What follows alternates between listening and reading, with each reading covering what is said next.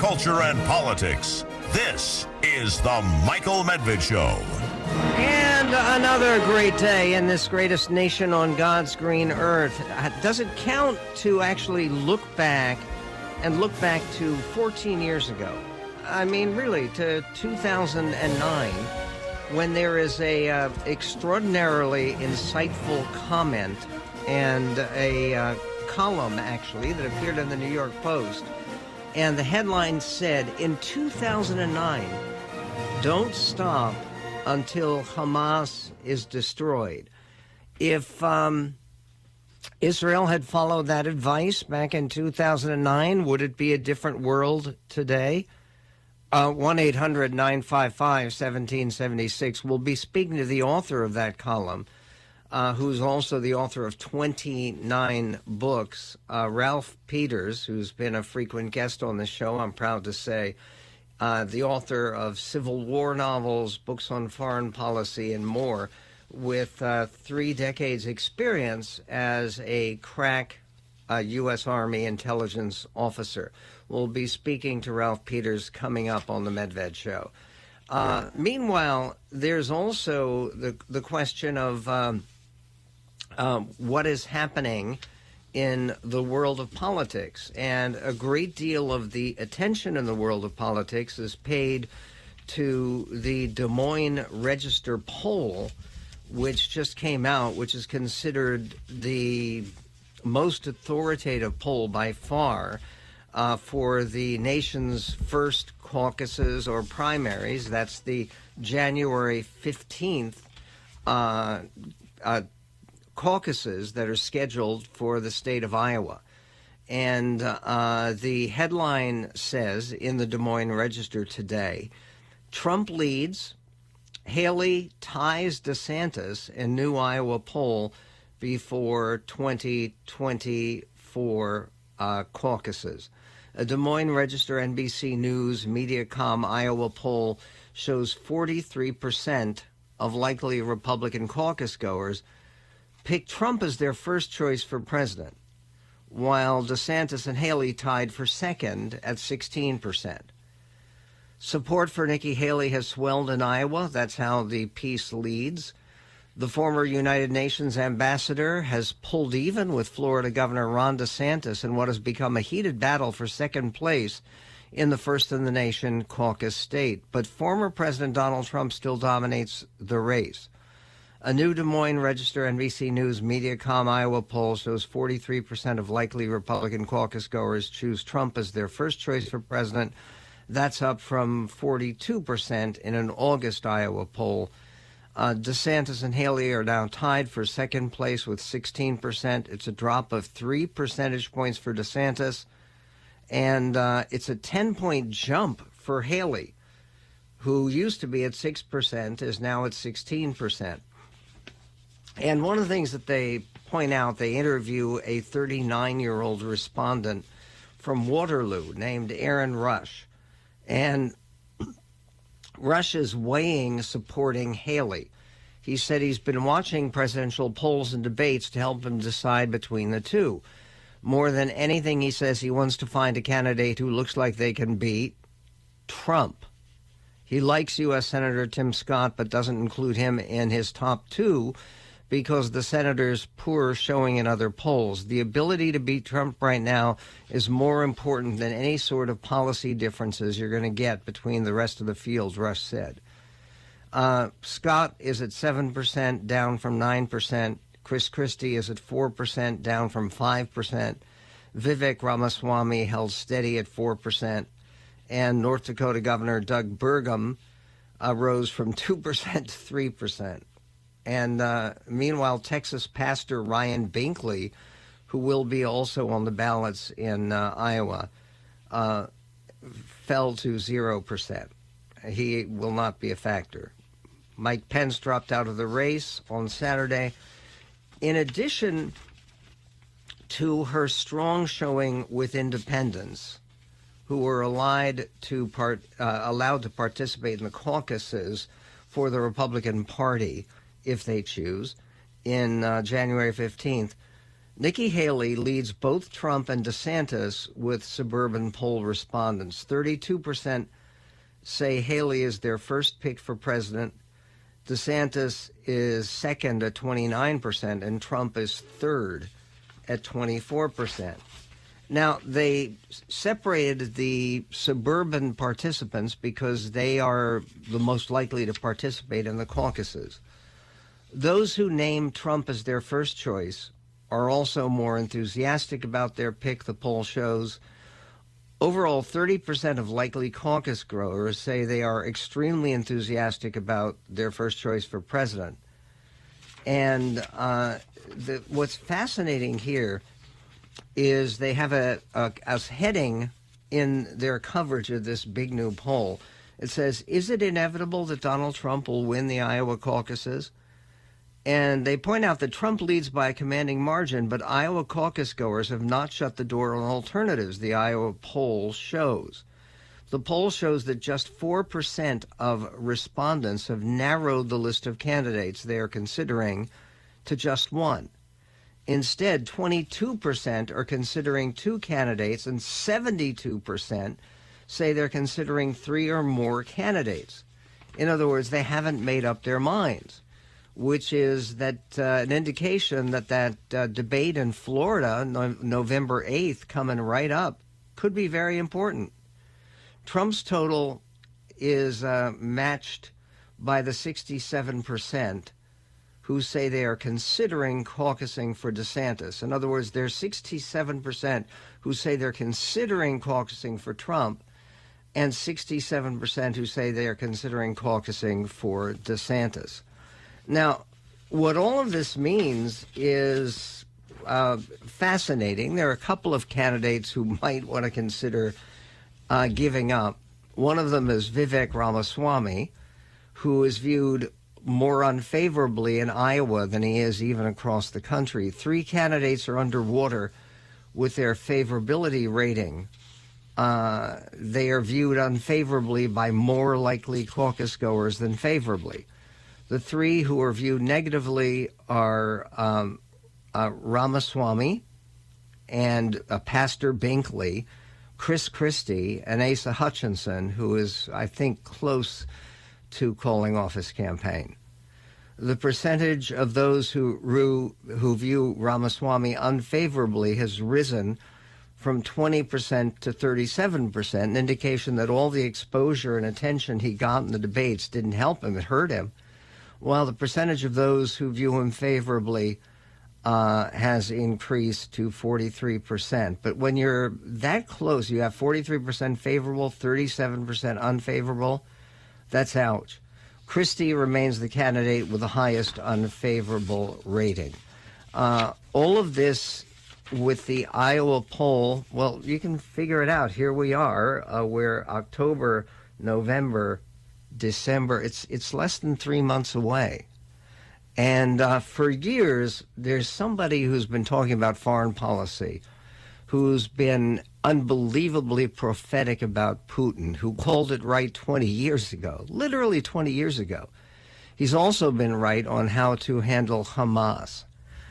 His column, which is very much worth reading right now, which is Don't Stop Until Hamas is Destroyed, that appeared in the New York Post back in January of 2009. How did Ralph Peters know? We will find out from Ralph Peters and about what the United States should do concerning Ukraine, Hamas, Iran, and more. Coming up on The Michael Medved Show. This is going to be a little bit provocative. The Michael Medved Show. 1-800-955-1776. The Michael Medved Show.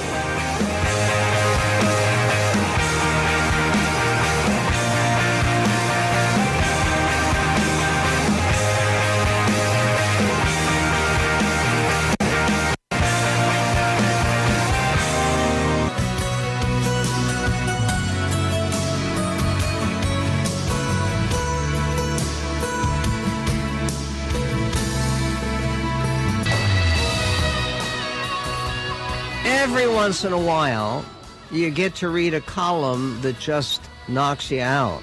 There was a column like that in the New York Post under the headline, "Don't Stop Until Hamas is Destroyed."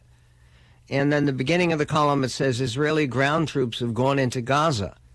But can they rip out Hamas before international Israel haters save the terror machine? To provide its citizens even with temporary shelter, Israel had no choice but to face a ground campaign's risks to its soldiers and the inevitable global criticism. The remarkable thing about that column by Ralph Peters, who's the author of 29 books, including works on strategy and military affairs, as well as best-selling Civil War novels, the column by Ralph Peters appeared January 5th, 2009. Okay, it's uncanny, isn't it, Ralph, that so much of what you write in a column from 14 years ago is still highly applicable and relevant today? Well, history repeats itself, especially when you, don't take decisive action. And this is just all sadly predictable. When Israel was forced to stop, essentially, 14 years ago, it was only a matter of time before this happened again. It happens again. It's not that it doesn't just happen to Israel, Michael. For instance, if you remember in 2004, the Marines under Jim Mattis had almost taken Fallujah from the fanatics. And what happened? International pressure on the Bush administration basically drove Bush to panic, and he stopped Mattis just short of the goal line. So what happened? We knew we'd have to go back again the next year, and we did, and it was bloodier for everybody. So there's the basic message, the basic theme in so much of what I've written over almost 5 decades now, is that when you take action in any sphere, it must be decisive. It must shift the planet basically off its axis and start again. And if you do not follow through, if you cave in to the voices saying, "Oh, those poor Palestinians, they're not all terrorists." Well, no, they're not all terrorists, but none of the 1,400 dead Israelis were terrorists.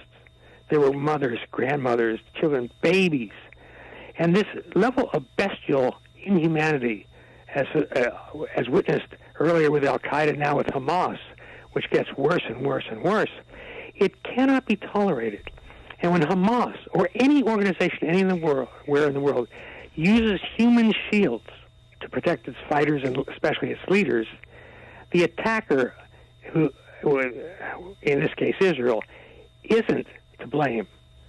We have to be absolutely clear, Michael, that the people who use humans as human shields, use their fellow, in this case, their fellow Palestinians as human shields, the blood is on their hands, not Israel's. And again, you and I have talked about this over the years, Michael. The fundamental issue everyone has to keep in mind when dealing with the Israeli, Palestinian, and other terrorist conflicts, the fundamental difference is that Israel wants to live in peace. Israel's enemies want to kill every Jew. Now, those are pretty different rules, and I can tell you who wears the white hats and who wears the black hats.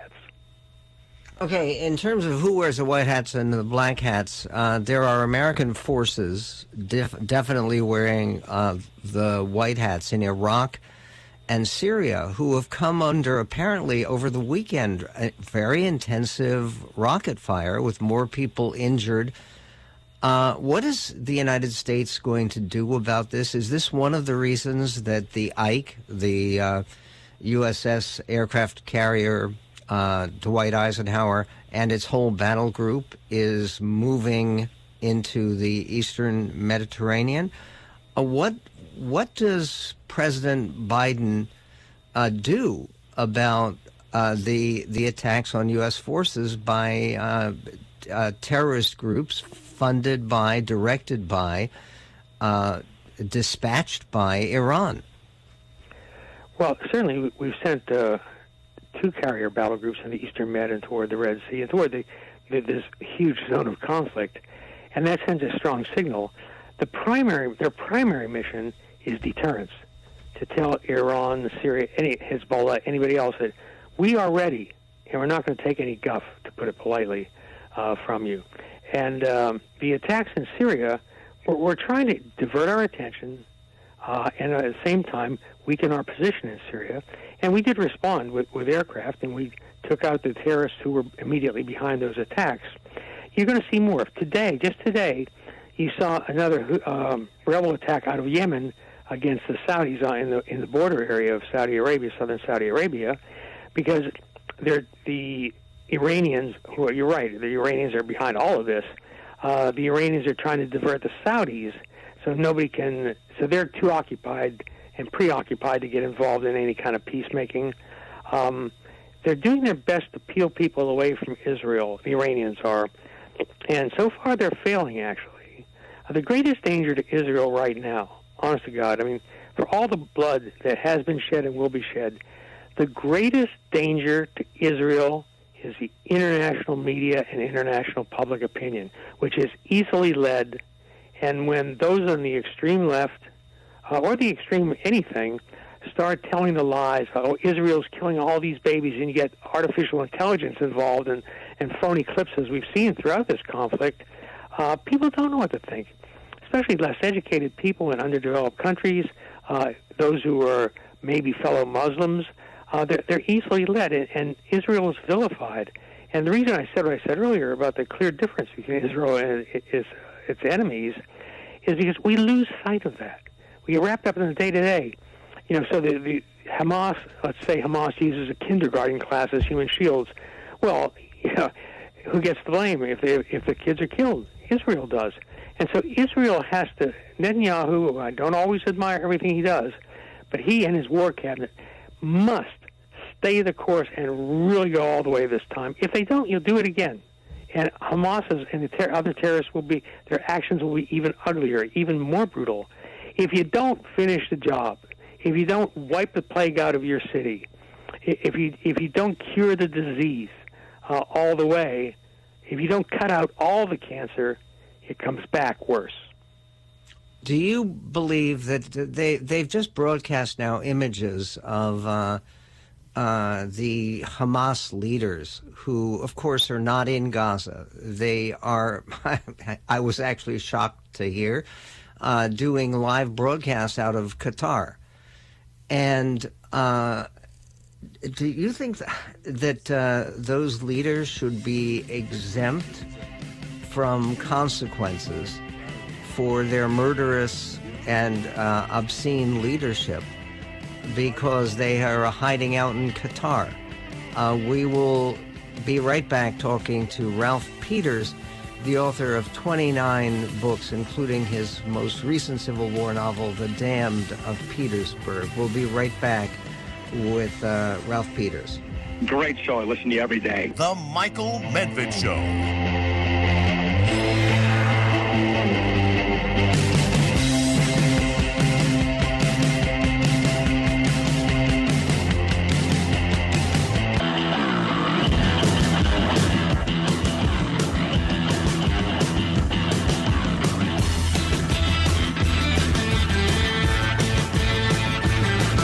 And if you go back and you look at the record, at what Ralph Peters has written over the years, what he has had to say, books and articles and pieces of advice, some of his work with the Hoover Institution, it's all so incredibly prophetic and right on target, and not only regarding the dangers of Hamas and other Islamo-fascist terrorist groups, but also the dangers of Vladimir Putin. You were way ahead of the curve on that.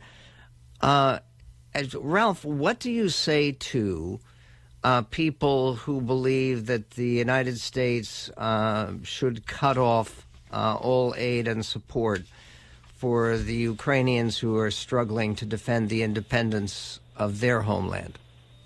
I think that's just insane, Michael. And it not only would mean a much tougher fight and a bloodbath in Ukraine, it also would do real damage, profound damage, to our security, to our national security here and to our allies in Europe and around the world. My God, if you can stop Hitler before he conquers France, stop him. And right now, we're at the point where Hitler's the new Hitler, Putin, is really on the move. But the bottom line is, take emotion out of it. The guy's a menace. Putin says he hates us. He admits he hates us. He wants to harm us. He wants to break up the Western alliance. He wants to hurt our economies the way his economy has been hurting. He means ill by us. Putin wants to do us harm. He wants to do your listeners harm. And so we have a situation where the Ukrainians, God bless them, they have not asked for a single U.S. fighting man or woman. We're not fighting this fight for them. They're fighting our fight for us. Ukrainian blood is protecting the United States of America and our interests and our people.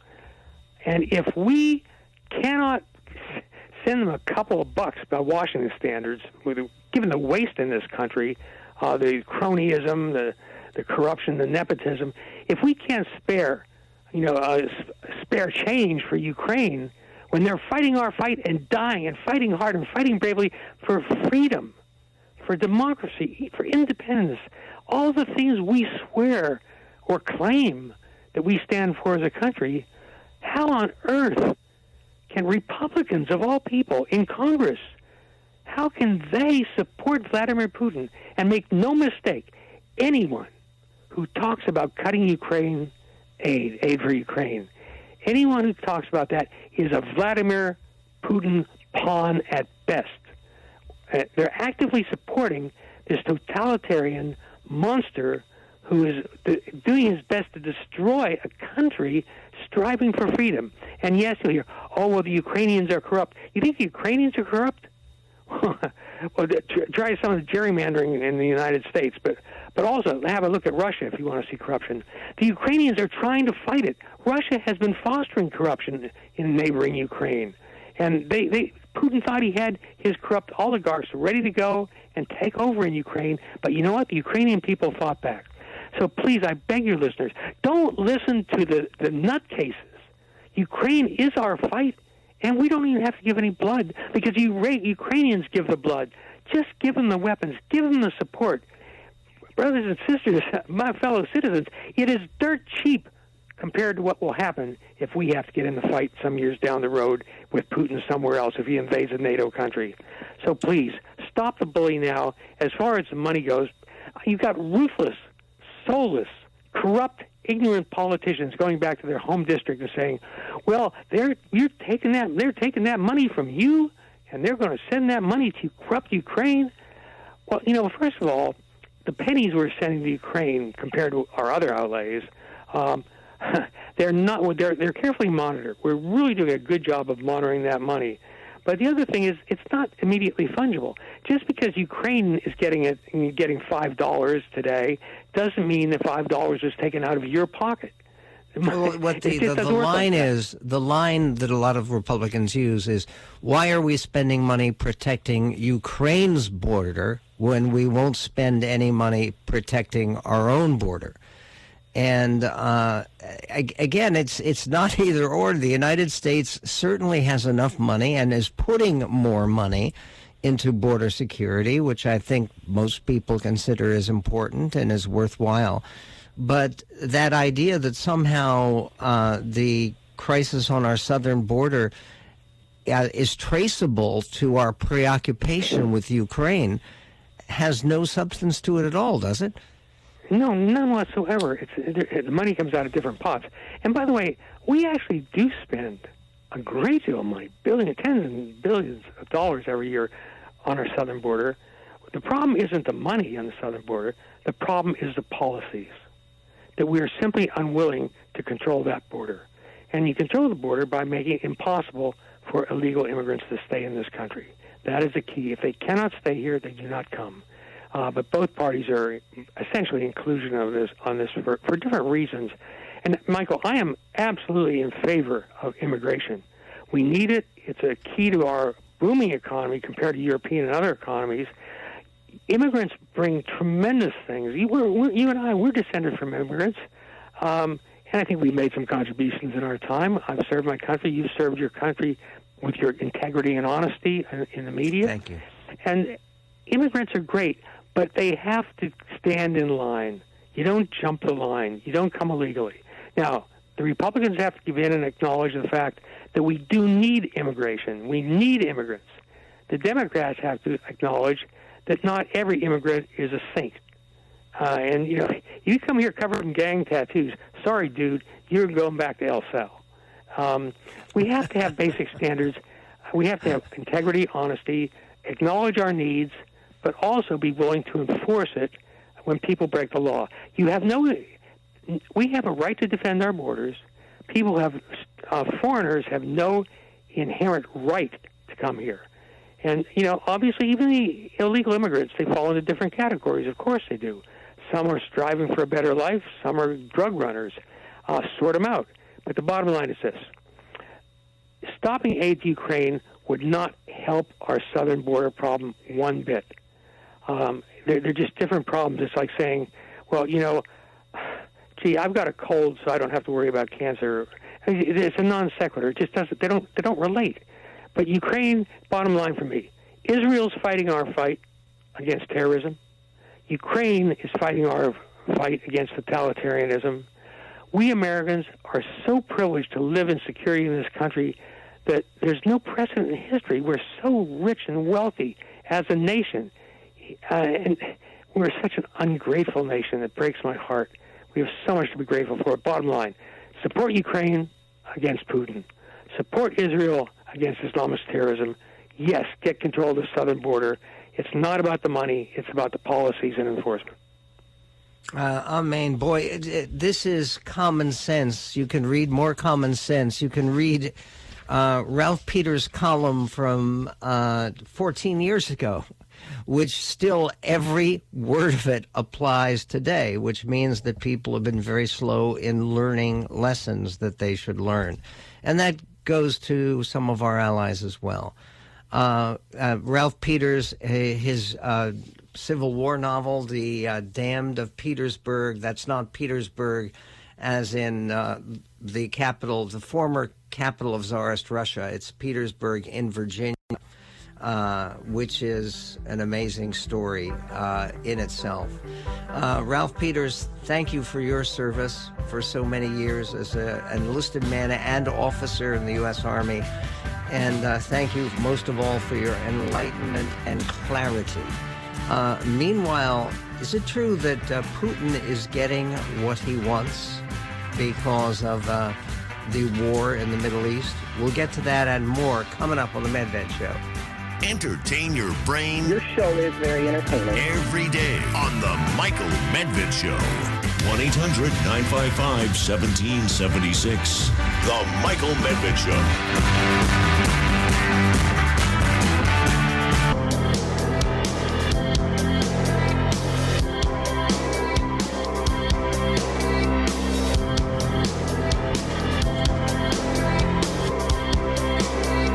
The Michael Medved Show, with the political situation here in the United States, it's extraordinarily important that the Republican Party regain its commitment to American leadership in the broader world. The isolationist Republican Party, which, by the way, was a factor, it did used to exist in the 1930s and not so much in the 40s. Nobody could be an isolationist in the 40s. But the 30s and even into the 50s, but even then, not so much. Even people like Robert Taft were coming out of that isolationist torpor. The point is, it's too dangerous. It's just too dangerous to ignore what is going on in the rest of the world. And Nikki Haley made that very clear. She gave a very well-received speech. And you just have to talk to people who were there in Las Vegas at the Republican Jewish Coalition, where she was speaking to a group of very prominent donors. That's a group, the Republican Jewish Coalition, that used to be heavily funded by the late casino owner. That's why it's in that basically very, very committed Republican donor, where so much money went to Republican candidates. And it's one of the reasons that you had 8 different candidates for president, including Donald Trump, who spoke to this group. As I mentioned, I think that Ambassador Haley is certainly one who made a strong impression. See, she said this. This is clip 19. Ukraine is a peaceful, pro-American country. The dictator of Russia is evil. He's a war criminal who's guilty of genocide. We should give Ukraine what it needs to kick Russia out of its country. To be clear, Israel and Ukraine have significant differences, but they have even more significant similarities. In both Israel and Ukraine, an evil regime is responsible for starting war. Iran and Russia are joined at the hip, and they're both unlimited partners of Communist China. Iran, Russia, and China are all part of an unholy alliance. They have no problem invading their neighbors. They have no regard for human life, and they all share the same goal. They want to wipe out freedom, and they hate America more than anyone. Their ultimate goal is to destroy us. Just listen to what the dictators say. They tell us their goals very plainly and transparently. This is not just about Israel's security or Ukraine's security. This is profoundly about America's security. It's shocking and appalling that so many of our leaders and would-be leaders don't get this. It's not just Joe Biden. There are plenty of Democrats and Republicans who fail to understand the nature of the threats we face. You've already heard from some of them today, and I'm not today's last speaker. Mark my words. Those who would abandon Ukraine today are at risk of abandoning Israel tomorrow. Okay, that's a very profound message for the Republican Jewish coalition. Sheldon Adelson was the casino owner that built the Venetian Hotel, which is one of the show places in Las Vegas. But he certainly was someone who strongly believed in an American leadership point of view and not an American firster in any sense. But then again, when Nikki Haley referred to when she said, I'm not your last speaker, it's because the last speaker was President Trump. And part of what he said was that basically the way to avoid conflict is to elect him. Why? Here's what he had to say. Clip 5. Remember Hillary? She said, he'll cause a war. He'll cause a war. Look at him, the way he talks, he'll cause a war. I said, no, the way I talk, I'll stop wars. I'm the only president in 72 years that didn't start a war. The only one.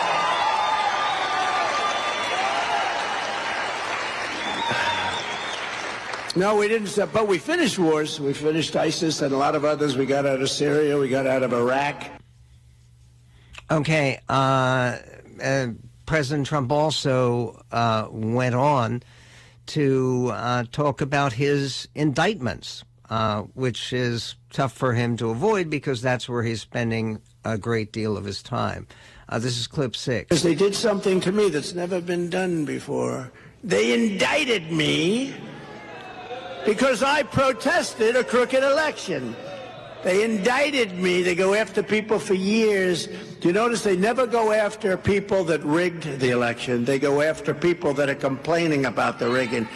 Did anybody see anybody with all the things and all the facts we have?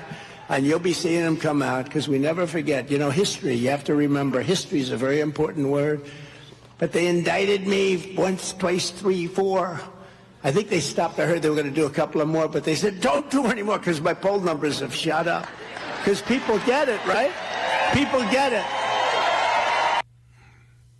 Yeah, that's right. People get it. And then he spoke about the leaders he admires, who are often not democratic leaders. They are people who are described as strongmen, or AKA dictators. For instance, listen to what he had to say about Viktor Orban, the strongman of Hungary. This is clip 3.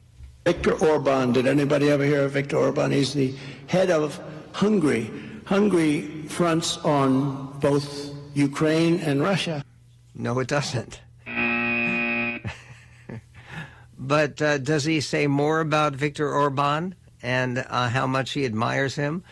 This is just one of those things that is really very, very hard to fully understand. Chris Christie had his own take on President Trump, and let's acknowledge Chris Christie's doing terribly in polls, but he said this on CNN. Donald Trump never finishes what he started. He said he was going to build a wall across the entire border of the United States and Mexico. He built 52 miles of new wall in 4 years. He said he was going to balance the budget. He added $7.8 trillion in debt. And the same way he said he was going to bring peace to the Middle East, he did not do that because he didn't finish the job, as you said. And so, look, if he couldn't do it in the first term with good people around him, imagine what he would do in a second term with the clowns and rogues gallery he would have around him in a second Trump term, because that's the only people that would actually work for him. And so we need to keep focused on one thing. Donald Trump is not going to be able to beat Joe Biden from a courtroom in Washington, D.C., while he's fighting his indictment on the January 6th case. And let me tell you, that indictment got much tougher for him to beat when his own chief of staff has now accepted immunity and will testify against him about the lies he told in the aftermath of January 6th and what he was told by his own people about the fact that he had lost the election. This is going to be a big problem for our party, and we need to cut it off at the pass, get rid of Donald Trump, and move on to honest, strong leadership that will tell the truth. And by the way, President Trump also had this to say about, and this is a problem for him, another potential witness against him, who is a former Attorney General of the United States, appointed by Donald Trump, and Bill Barr we're talking about. He posted on Truth Social today, President Trump, and we will get to that actually, because it's fairly remarkable. He describes Bill Barr as slow-moving, lethargic, gutless, and lazy. And for somebody who has been Attorney General twice with considerable distinction, not just with President Trump, but he was Attorney General under the first President Bush a long time ago. That's why is Trump attacking Bill Barr at the moment? And how does this go, given the fact that Bill Barr could be a witness against the gag order that says he's not allowed to attack potential witnesses, including people like Mark Meadows? We will get to all of that and to more about the economy and why it is that Americans are richer than we think in this greatest nation on God's green earth.